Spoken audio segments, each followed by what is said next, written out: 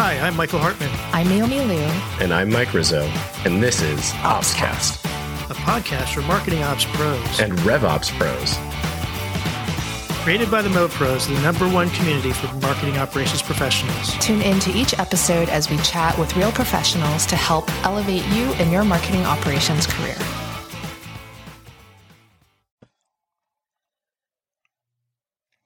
Hello, everyone. Welcome to another episode of OpsCast, powered by marketingops.com, brought to you by the Mo Pros. I am Michael Hartman. I am solo hosting today. Naomi and Mike are unable to join. I'm sure we'll get them soon.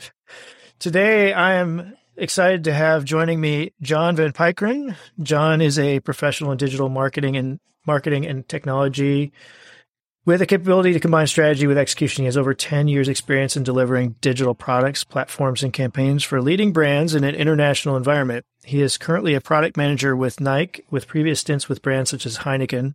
He's also been a consultant and is the co-founder of Gift Shift, a solution for nonprofit organizations to enable easier donations from supporters. So, John, thank you for joining us today.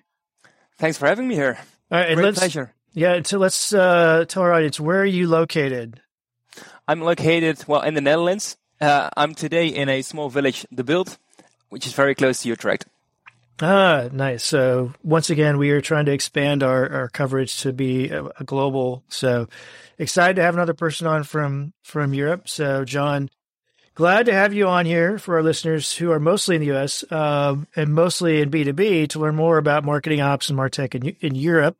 Part one, and also from a little more of a B2C context. But I think as we get into this, we'll see there's a little bit of a B2B component to what you've done as well. So let's start with you just sharing a little bit about your career journey with our listeners. What are some of the key turning points or pivotal points in your career? And we'll just start with that. So for sure, one pivotal point was in 2010 when I finished my master's in business administration, which is a broad one. I had the opportunity to join a consultancy firm called Capgemini Consulting. Not very much based on my specialties or my skills, but more on my personality and my experience in sports, which I very much related to with my manager at the time. It was only after 1 year and a half that I was on a project from Capgemini with Heineken, and Heineken at that time asked me to stay, which I for sure wanted to do so because Heineken is a great organization based in the center of Amsterdam. Oh, great come on. brands. At that age, I know exactly what you were thinking, right? Exactly. So that was a huge opportunity. So I ended up joining Heineken. And there I had the luck to work with a lot of great colleagues, but for sure one of my managers had great faith in me. He gave me a lot of opportunities to grow in the 8 years that I was at Heineken, in different roles. So great to work with brands like Desperados, like Sol, but for sure as well with Heineken, to be able to do great things with the James Bond campaigns, with Formula One, with the UEFA Champions League. So huge opportunities there. However, after 8 years, I also decided that it was a good time to pursue other opportunities outside of Heineken, and that's why I ended up joining Nike almost 1 year and a half ago. And again, great organization, great brand, and okay. So can I ask lovely you products. It's a totally random question, but you just referred to it as Nike. I'm curious because I know the actual name is Nike. Do people inside call it Nike or Nike, or is it sort of open? I actually thought the same before I joined Nike, that it was Nike, but I got told quite quickly that it's Nike, not Nike. Oh, interesting. Okay, sorry, I wasn't aware. I didn't mean to interrupt, but you said that, and I was like, oh, that's not what I was expecting. So no, I said it. So when I introduced you, I said it wrong. Is what you're saying? Well, yeah. Let's put it like this. Nike it is. Nike. Okay. Well, good. And you've been at Nike for how long? Almost 1 year and a half. Okay. Great. And during your time at Heineken, and I think at Nike as well, you've been doing kind of marketing technology kind of from a global standpoint, right? Yeah, exactly. So, in Nike, I'm in the EMEA region. So working very closely with our global counterparts based in the US. At Heineken, our headquarters, our global organization was located indeed in Amsterdam, where I was then part of the global organization, very much involved in marketing and technology, always working at that intersection of marketing and tech, trying to translate what our business, our marketeers would need to develop great brands, to translate that into solutions and technology and deliver those and make sure those solutions are being used and that we actually get the value from those solutions. Got it. Now, I just for selfish reasons, because my wife is in nonprofit world, I'm curious. So, and just because it's kind of interesting that you did something really quite different with this gift shift. What can you share with our listeners? Just a quick overview. What is Gift Shift? Is it still around? What's it doing? Absolutely. So Gift Shift is my own organization that I've launched, I think 2 years ago, together with 3 friends, and we're now running the organization with the 4 of us. And Gift Shift has the ambition to deliver a donation platform that allows the millennials, mostly and primarily, to flexibly donate to charities, because we saw this huge challenge of the charities to connect to reach the millennials and to connect with them and to attract them to actually donate to their charities. At the same time, we also learned from all those millennials that they don't want to have those long-term contracts, that they want to be able to flexibly donate. And that is something that we are trying to facilitate through a platform, but more than a platform or a website or an app, we want to be a beloved brand, because we need to inspire the millennials to donate, and we actually want to become a movement, and that is a huge ambition, of course, a movement that activates our millennials, our target audience, to donate. And that's where we are trying to make the difference for the world. That's all right. No, I really appreciate that, just on a personal level, but also I just, listening to my wife when she talks about strategy for fundraising, things like that, right? I think there's a huge opportunity, or if you're a fundraiser and you're not really thinking about, not just the top tier donors, right, in the broader base that are going to be those future top tier donors, right? I think there's an opportunity there. So thank you for doing that. I appreciate it. I think it's fantastic. Okay. So let's get into this. Like we promised everybody, we talk a little bit about B2C and what it's like in Europe and a global organization. So let's, when we talked before, you were thinking that your experience with Heineken would be valuable to our listeners. So I know you just sort of quickly covered that you were there 8 years in the intersection of marketing and technology, but maybe go another level deeper about what happened during those 8 years while you were there. Yeah, so again, I had the great opportunity to join Heineken, and was back in 2012, and I joined a department called the Web Center, and that department was relatively small. It didn't even have, I felt, a formal position in the organization, in the big organization that Heineken was, just because digital marketing or marketing technology wasn't really a big topic yet. And it was mostly back then being managed by the business itself, so by the marketeers or the brand managers. So real quick, how many brands? Because there's obvious Heineken, right, the beer, but what other brands is under the Heineken umbrella? So I think in total Heineken has over 250 brands. Okay, I did not realize. But there are many local brands, like you probably also have in the US, which are under the umbrella of Heineken as a bigger organization. But there are also some brands which we call international brands. For example, the Sol beer, I think you would know that one. Yep. Tecate, the Tiger beer. Okay. So those are all part of the Heineken. Okay. I did not realize. Okay. But it makes sense. I mean, the same thing happens with the large breweries here in the US, as far as I know. Exactly. And all those brands have their brand teams, partially based in, or fully based in Amsterdam. From a Web Center, so the department point of view, we try to be the partner of those brands in digital marketing and technology. But however, at first we were just a supplier, almost an internal agency being the supplier of those brands. And what I think is a huge success is that we developed ourselves and evolved from just being a supplier and doing what's being asked for, to really become a true partner, becoming end-to-end involved with all those brands, starting from the strategy. Like, how are we making Heineken a great brand, not only on festivals or with the big sponsorships or with the beer itself, but also online? How can we do big campaigns for Formula One and successful campaigns for Formula One and James Bond? And how can we manage ourselves effectively and efficiently? So not support every brand by brand with different solutions and with different technologies, but really try to also, from an IT point of view, be effective and scalable. So in the beginning, we provided. So okay, go. Maybe this is where you're going. I was just going to ask, like, because when I hear web, I think you were doing websites and things like that. Is that primarily the kind of work you were doing, or were you doing some marketing technology stuff like beyond that? So back then we divided ourselves into 3 pillars. One was around project management. So we just had our waterfall project management in place. We provided project managers who could bring and manage those projects and bring websites indeed, but also apps to life from beginning till end.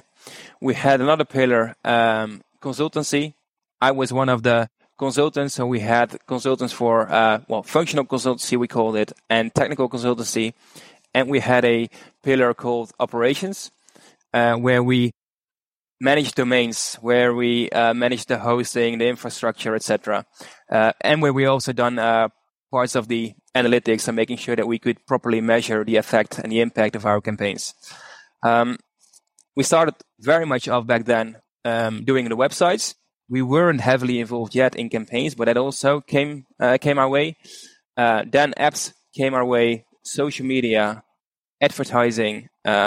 So across, and that's where we ended up with. So a few pillars around data, around content, around advertising, experiences and platforms, and not only delivering those websites and apps, but also delivering and selecting the right technology to be able to do so. Got it. So, and during that time, you were there 8 years. So, how did your actual role? What was it initially? How did it evolve? So, I came in as a consultant for digital analytics. So, my first role was to really make our marketeers aware that we should not bring campaigns successful to life, but should bring successful campaigns to life. So, we should really start measuring what the impact was of our campaigns, rather than bringing a campaign to life, turning our back and go after the next campaign and go after the next project. Were you just laughed out of the room? Were you just laughed out of the room then? Well, at the start, yes. At the start, the storyline of how successful a campaign was already ready, was already there. I was only asked to provide the right data, to provide the right numbers that actually support that story. Well, that's the other way around of how I would envision it to be. And it was a long way, but we finally got there, and we really started measuring the impact of our campaigns and our platforms, etc. Yeah, I mean, for our listeners, right? I was just sitting here nodding, like, yeah, I get it, right? Everyone wants to, like, so much effort is put into, any campaign that any of our listeners have probably been involved with it. The idea of then actually taking the time to pause and review it, if you don't have dedicated resources, which I think a lot of people don't, even if they do, they don't necessarily have the right skill set to do the analytics, or they can do the analytics but can't really get insights from them. I think that's totally fair, and many don't have the solutions to collect the data, or don't have the data at all. Once you have the data, indeed, how do you get actionable insights from it? And once you have those actionable insights, do you actually follow up on those insights, and do you actually try to optimize the campaign itself, or do you try to take the learnings and to take those into account for a future campaign? Well, that didn't happen a lot within Heineken at that time. It was just based on experiences, and a Heineken campaign is quite successful already. If you look at reach, and if you look at how many people would see it, then yes, it is successful quite quickly, because you are reaching a lot of people if you put sufficient budget behind it in terms of advertising. Right. Okay, so these were mostly B2C campaigns? Yeah. Okay. Yeah, indeed. So you were doing the analytics piece. After that, is that what you did the majority of your 8 years there, or did it evolve over time for your No, role? I think that was just maybe the first year. And I did that mostly I did it for all the brands, but the one brand that was mostly interested in it was Desperados. So those were, maybe the ones going more after the data-driven marketing than some others. And that's also one of the reasons I ended up becoming the lead, the digital marketing lead for Desperados. And that's from that moment onwards, my scope expanded to not just Desperados, but then adding Sol, adding the Tiger beer, adding Tecate beer.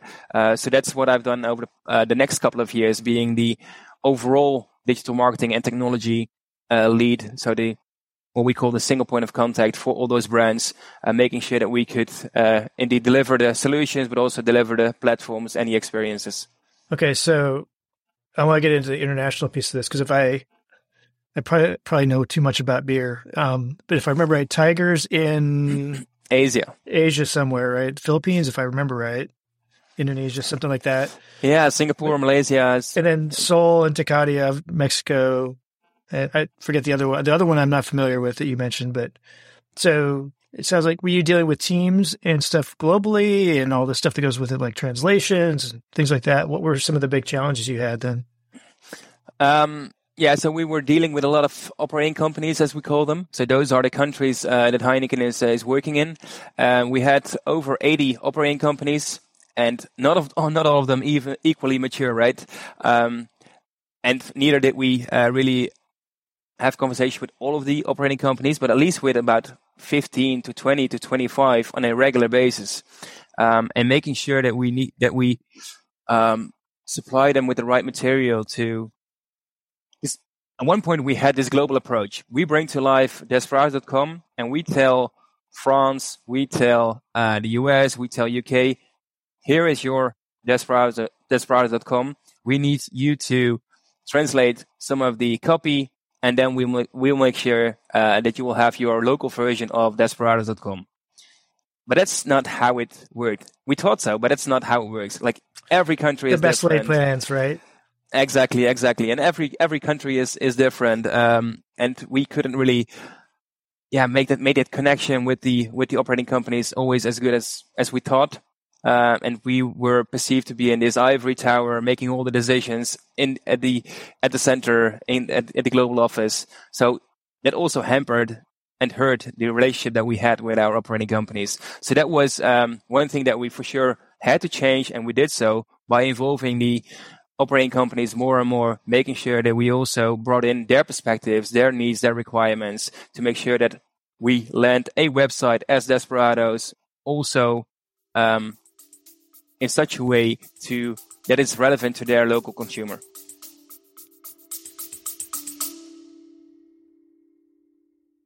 Hey everyone, it's Mike Rizzo here, and I'm interrupting your episode to bring you a brief message about, you might have guessed it, Mopsapalooza 2024, our second annual conference held in the vibrant city of Anaheim, California. We're hosting this hybrid event from the 5th of November through the 8th, and we would love for you to join us in person in Anaheim. But if you can't, please join us via live stream, courtesy of our sponsor, Excel Events. We're excited to offer an opportunity for professionals just like you to connect, learn, and grow among the best in the industry. Our event promises to be a highlight of the year, offering invaluable professional development experiences, live workshops, and of course, networking with your peers. Don't miss out on this incredible gathering right next to Disneyland in Southern California. Tickets are going fast. We will cap registration at 700 attendees. Secure your pass by visiting marketingops.com today, and we're looking forward to welcoming you to what is guaranteed to be an unforgettable event. It might just be the best event you've ever attended. But don't take my word for it. You can ask the community at any time. We'll see you there.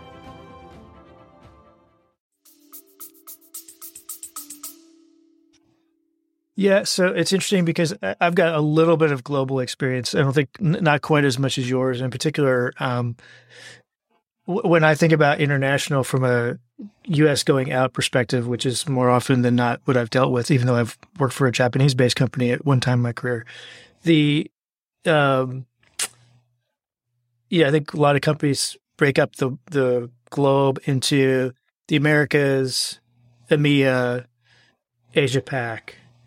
Some will break out Japan separately, just because Japan's market is so different. But I always think of, Europe and the Americas are relatively homogeneous, right? The way you go to market, the way business is done is fairly similar.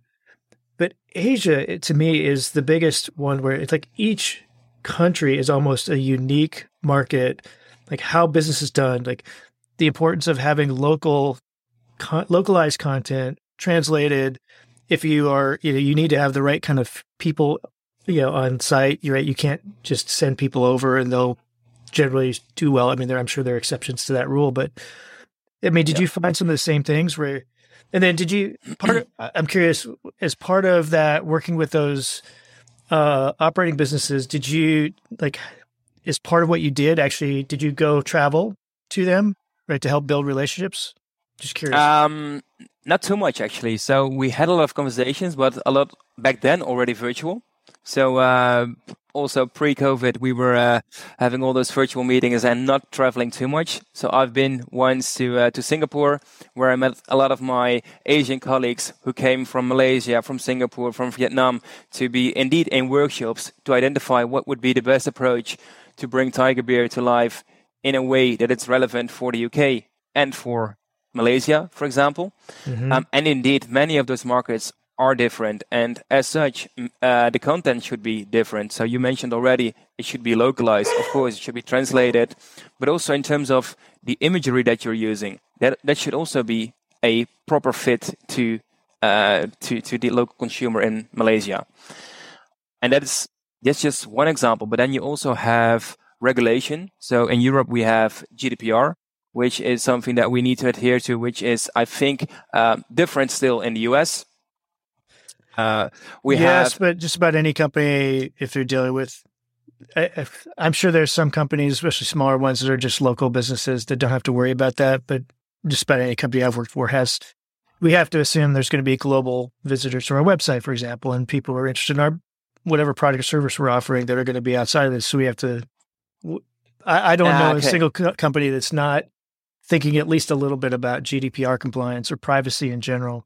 And it is evolving in the U.S. What makes it hard in the U.S., we should probably do just a whole podcast episode about this week, is that it's not evolving at the national level. It's evolving at the state level faster than it is at the national level. And so, yeah.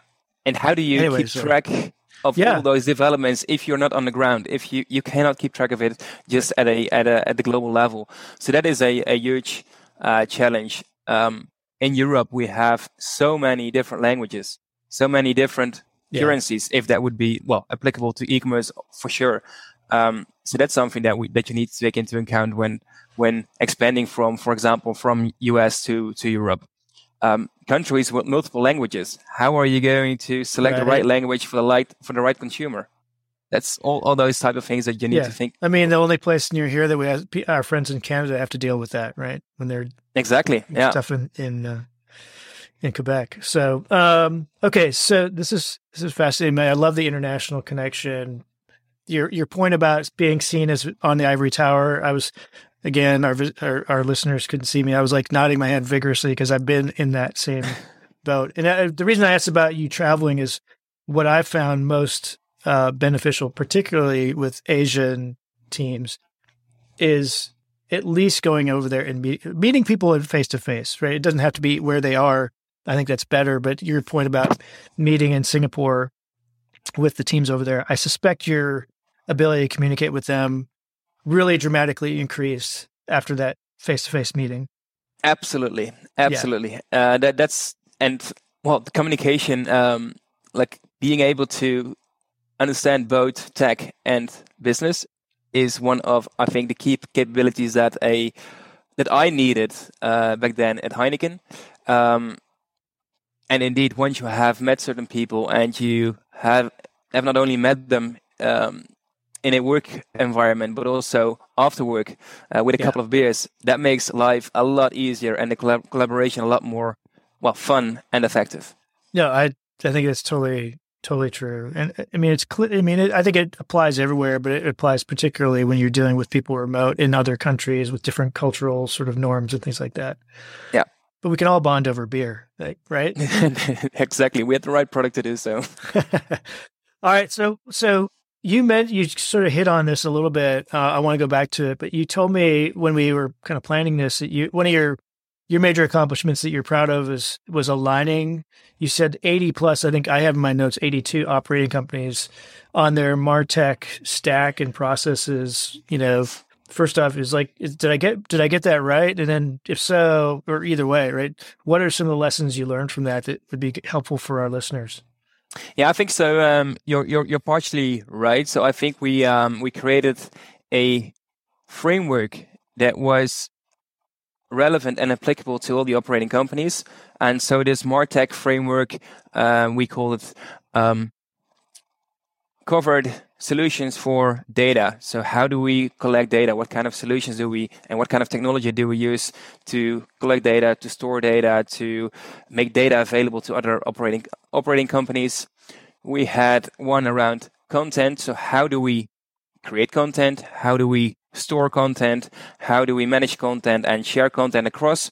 So that was really partially our digital asset management solutions and content management solutions. We had it around advertising. So that was, that framework with data, with content, with advertising, with our platforms. So all of our websites that we had in place for our brands, and as well with all those experiences, whether it was on platform, so on website, or whether it was outside of the Nike environment. So for example, on social media, that was all to that framework, everybody could kind of relate, and that was applicable to everyone. And from there, we had a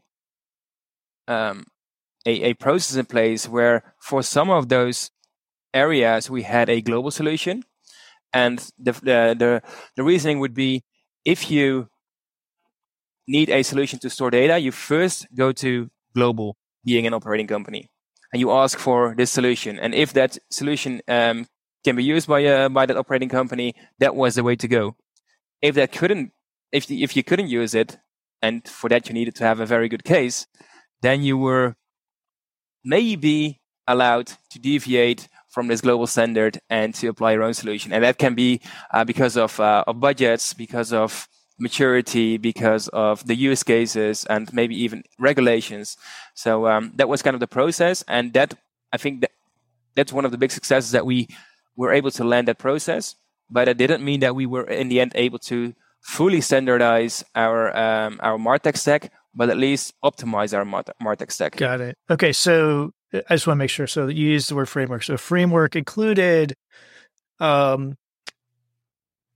should I say, a recommended tech stack, right? Was key components to it, and how those were going to be operated, along with the processes that would be used for building content, deploying and publishing it, along with tracking and analytics. And then I think the other part you said was advertising. So I get that. For those operating companies where, for whatever reason, right, the recommended tech stack didn't seem right, was it more often because of cost or complexity, or just simply staffing, right? And how did you support them with staffing? How did that work?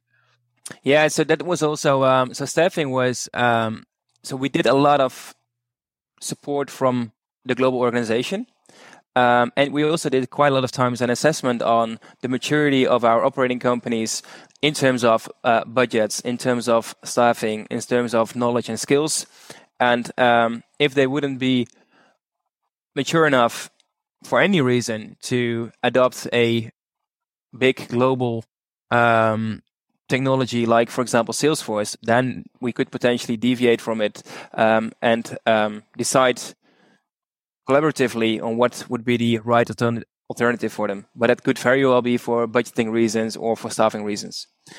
And sometimes it wasn't just staffing or budgets or skills, but just because of a local agency telling them that Salesforce would not be the right way to go, but them pushing their local solution, Sure. for them for a commercial reason.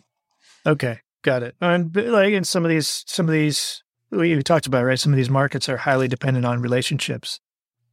Right? So, yeah, absolutely. And those agencies collaborate with the local brand managers on a daily basis. Those agencies are also becoming true partners of those brand managers, and so they can very well convince them that they should go for a local solution. And again, that agency can for sure have a commercial reason behind it, and it might not be the right way to go at the end for Heineken, because also we needed to kind of simplify our MarTech landscape, because if every operating company, and that literally was the case, could choose their own solution for which use case at all, then at one point you have a very large landscape which is not manageable anymore.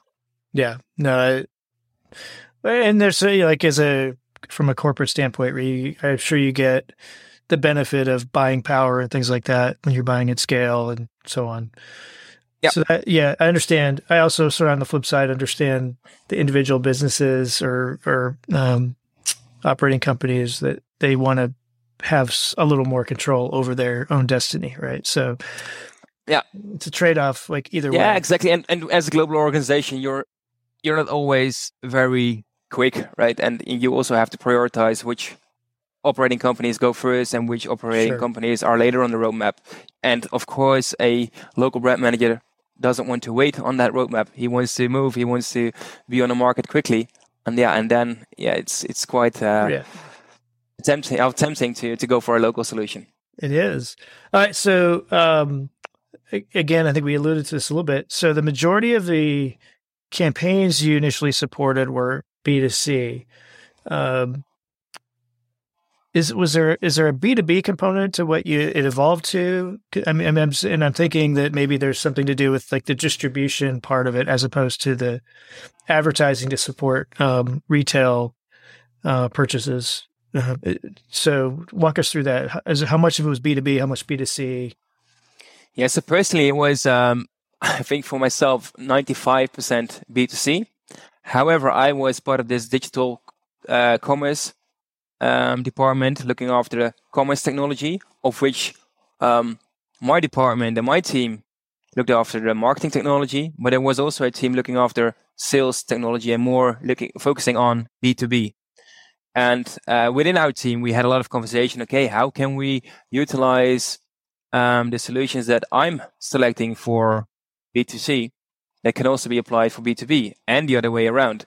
And also, again, in order to be more flexible, to be more scalable, and to, in the end, be more effective and efficient with our technologies. So a lot of conversations, because on B2B platforms, you need to manage your content, just like you need to do on B2C platforms. And if you need to do translations effectively and efficiently, why wouldn't we use the same solution across?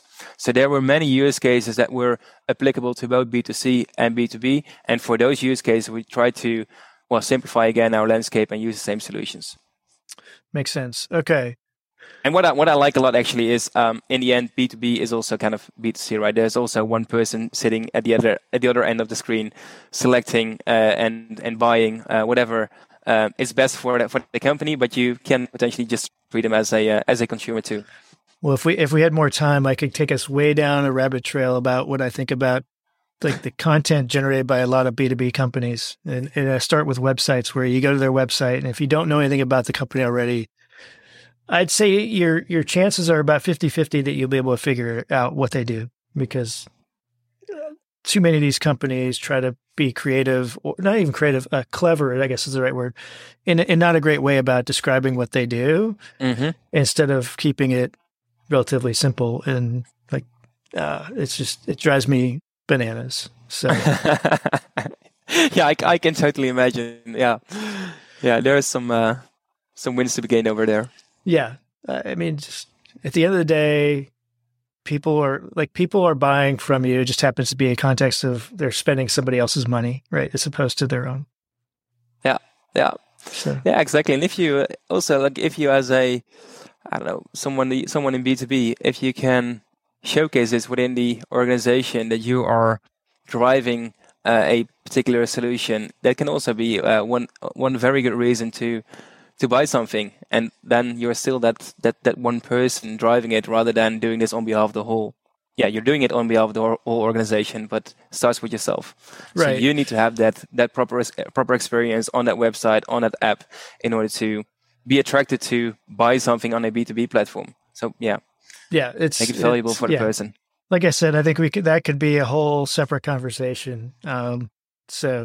Okay, so you mentioned something about prioritizing the times in which you would kind of I don't know if it's roll out, but start to implement some of these sort of the framework components with different operating businesses. How did you? This is another area where I'm pretty passionate about. Like, how do you go through prioritization of that? Because I think there's lots of different ways to do it.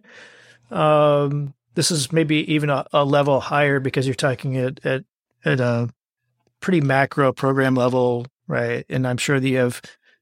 Yeah, I think of it about internally as someone running marketing ops, right? I think about prioritization in terms of some version of an ROI or cost benefit analysis that drives that against sort of capacity to deliver, special project versus ongoing stuff, and thinking about how do I prioritize. So it's not just a stack ranking. Yeah, you're talking about like how do you apply this to complete businesses? So did you use a similar kind of approach to prioritization? Was it based on revenue levels? Was it on potential, customer size, market size? Like, what did you use to help drive that? Yeah, so we mostly started off with the size of the business and the size of the operating company. So therefore, Mexico would a lot of the times be as like the US, but also very much South Africa and Vietnam, who are really big operating companies in terms of volume and for Heineken. So that would be one of the metrics that we would for sure use. We would also have a look at their local strategies and their local plans. We had and Heineken still has a global strategy, but a global strategy is also made up out of all those local strategies. And all those local strategies are roadmaps are part of those local strategies, and all their plans we need to take into account. And we try to, as much, also relate our plans to those local strategy. And I think that was one of the challenge to prioritize it, because we couldn't always do that very much accurate. It's also quite a lot of times based on gut feel, based on relationships, and based on smart politics that maybe operating companies apply to the conversation that they have with global. So it was very difficult, but we tried. Well, for sure, start with the size of the business, and then look at the local roadmaps and local strategies and try to support those as well. Totally makes sense. Yeah. Okay. So I was about to wrap up, I think, but I have two questions I want us to finish up on. So one related kind of a follow-up that, and two, second one, a little more about what you're currently working on. So on that last one, so you mentioned some challenges, right? What are there any like major challenges or that you had in kind of rolling this stuff out globally that we haven't already talked about that you think, oh, this was like from a lessons learned standpoint, we saw this challenge, this is how we dealt with it. And then, so that's question one. Second question is really more like, how are you applying what you learned there to what you're doing at Nike? I almost said Nike again. At Nike, or are you doing something completely different at Nike? I don't think we had a chance to really get into that. To start with your first question. So one of the key lessons learned in my time at Heineken, and one big challenge that we needed to overcome is who is the actual decision maker on technology and who is the owner of the technology. So at Heineken, you had quite a clear distinction between marketing or business and IT. In the beginning, marketing was asking for technology and we were just providing it. However, at one point, we also had our own view on architecture and the whole landscape, and that we needed to be able to integrate technologies across and to be more scalable and efficient, etc. So we were taking more and more the ownership and the control over the technology that we had in place and that we offered to our marketeers, and that was a friction that we needed to overcome. So it wasn't just them telling us what to provide anymore, but it was more of us telling them what the options could potentially be, and then selecting the right ones altogether, and then also making sure it's in the end challenge. It's not just selecting, and you know that for sure in marketing operations, it's not just about selecting that one famous big technology and then waiting until the magic happens. There are people required to have the skills, to have the knowledge to operate those systems, those solutions, and that is very much a challenge in Heineken. At first, we didn't really identify who were the actual users of the solutions, and then once we identified those users, we needed to train them, and that took a lot of time. And especially if you take into account the turnaround of people, it's a constant journey to make sure that the technology that you have selected are being used to actually gain the value out of those solutions. Yeah, I mean that your point about understanding who the decision makers are really hits home, and I consistently run up against that. Right? I always say I want to know whose heads need to nod to give us the green light to give something, but I want that to be as small a number as possible, ideally one. And I really, really want to avoid people who can veto. Yeah. Right. Yeah. That's really easy just to knock something down, but to commit yourself to approving to something is another deal altogether. All right. Anyway, again, another thing where I could get on a stump and talk for a while. So tell us a little bit about what you're doing at Nike and how what you learned may or may not have applied to that. Yeah. So it's different than what I was doing at Heineken. So at Heineken, I was focusing mostly on our own platforms and to bring our campaigns and content across on those platforms. Today at Nike, I'm focusing more on the marketplaces, so working very closely with partners like JD, where also Nike products are being sold, to make sure that we elevate the experiences for our consumers on those partner platforms as well, making sure that we offer the best experience, the right products, that we make sure that the products are available. So connect the experience, connect the data, and also try to connect the inventory. And that's where I'm working on today at Nike. Oh, okay. So this is it sounds like it's a little bit of a mix of, I hate to dumb it down to merchandising, but it's a little bit of merchandising, business operations, and then marketing. Right, it's a little bit of it's the marketplace partners and merchandising indeed, and what makes it different is that's on a for me a third party platform rather than my own platform, and what makes it different is that today I'm in the region and not at the global head office anymore, so not having all the power, and that's something that is driving me crazy sometimes. Yes, so now you're on the other end of it. Yeah, I get exactly. it. So. I appreciate that. Wow. This is great. Okay. So, we've covered a lot of ground. I think hopefully our listeners have gained a little bit of insight about some of the challenges with global, kind of working on a global organization across different countries and markets, and regions. So is there anything that, we didn't cover that you like? I want to make sure that the listeners hear about this little nugget. Yeah. So, in my view, and I had a conversation actually last week again in one of our team meetings. In my view, it's the relationship, it's the partnership that makes you successful. It's not you versus them, but it should really be a true collaboration, a true partnership between marketing and technology, or marketing and IT, to collectively deliver value. And it should be an equal partnership and not a supplier relationship. So I think technology should not just focus on tech, but also should focus on the ability to make that connection with the business, to understand the business, and to be able to have that conversation with the business, not just about technology, but also about strategy. Yeah, I think for our listeners out there, I think this is a really, really good point, in that I am a big believer that building relationships, whether it's a global organization or just in your own organization, if you're not thinking about, if you're interpreting somebody coming to you with something and you're saying, oh, they're doing this because they don't understand, or they're just, whatever, right? They're telling me what to do. I would encourage you to start thinking about, you call it empathy or whatever, but thinking about like understanding where their perspective is coming from, because I think there's a lot to be learned from that. And I think there's lots of opportunities, marketing ops professionals, to do something you don't necessarily agree is the right thing to do right then, but if it's small enough, right, where you can gate, like you build some trust, right? Exactly. Yeah. It's a skill set that can be developed.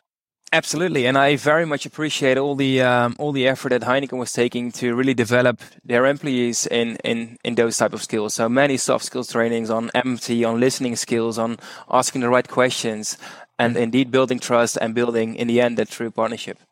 And we need to come up with a different term than soft skills, because I think it undervalues, I think, the actual value of those skills. So I don't know what they are, because I was talking to somebody just like within the last week about how I think those are underrated skills. I mean, they're harder to measure. Yeah, they may be harder to learn for some people than others, but that's probably true of just about any skill. So, anyway, yeah. So I think that's a great point. I'm glad you brought that up. All right, so John, thank you so much for this. If people want to keep up with you or connect with you after all this, because I'm sure once this goes live, you're going to be inundated with all kinds of requests to learn. What's the best way that people can connect with you and follow you? Well, I think that would be really great if we would have indeed follow-up conversations based on our conversation today. And the best way, I think, to find me is on LinkedIn.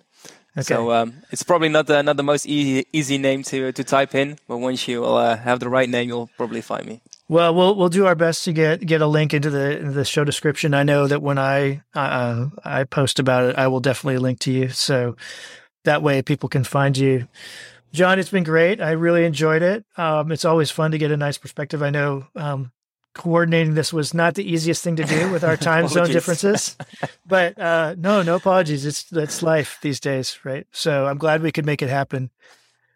To all of our listeners, thank you for joining us again and continuing to support us. If you have comments, suggestions, feedback about all this and any of our other episodes, please send them our way. If you have an idea for a topic or a guest, please let me know, or Mike Rizzo or Naomi Liu, who couldn't join today. With that, everyone, we'll talk to you next time. Bye. Bye.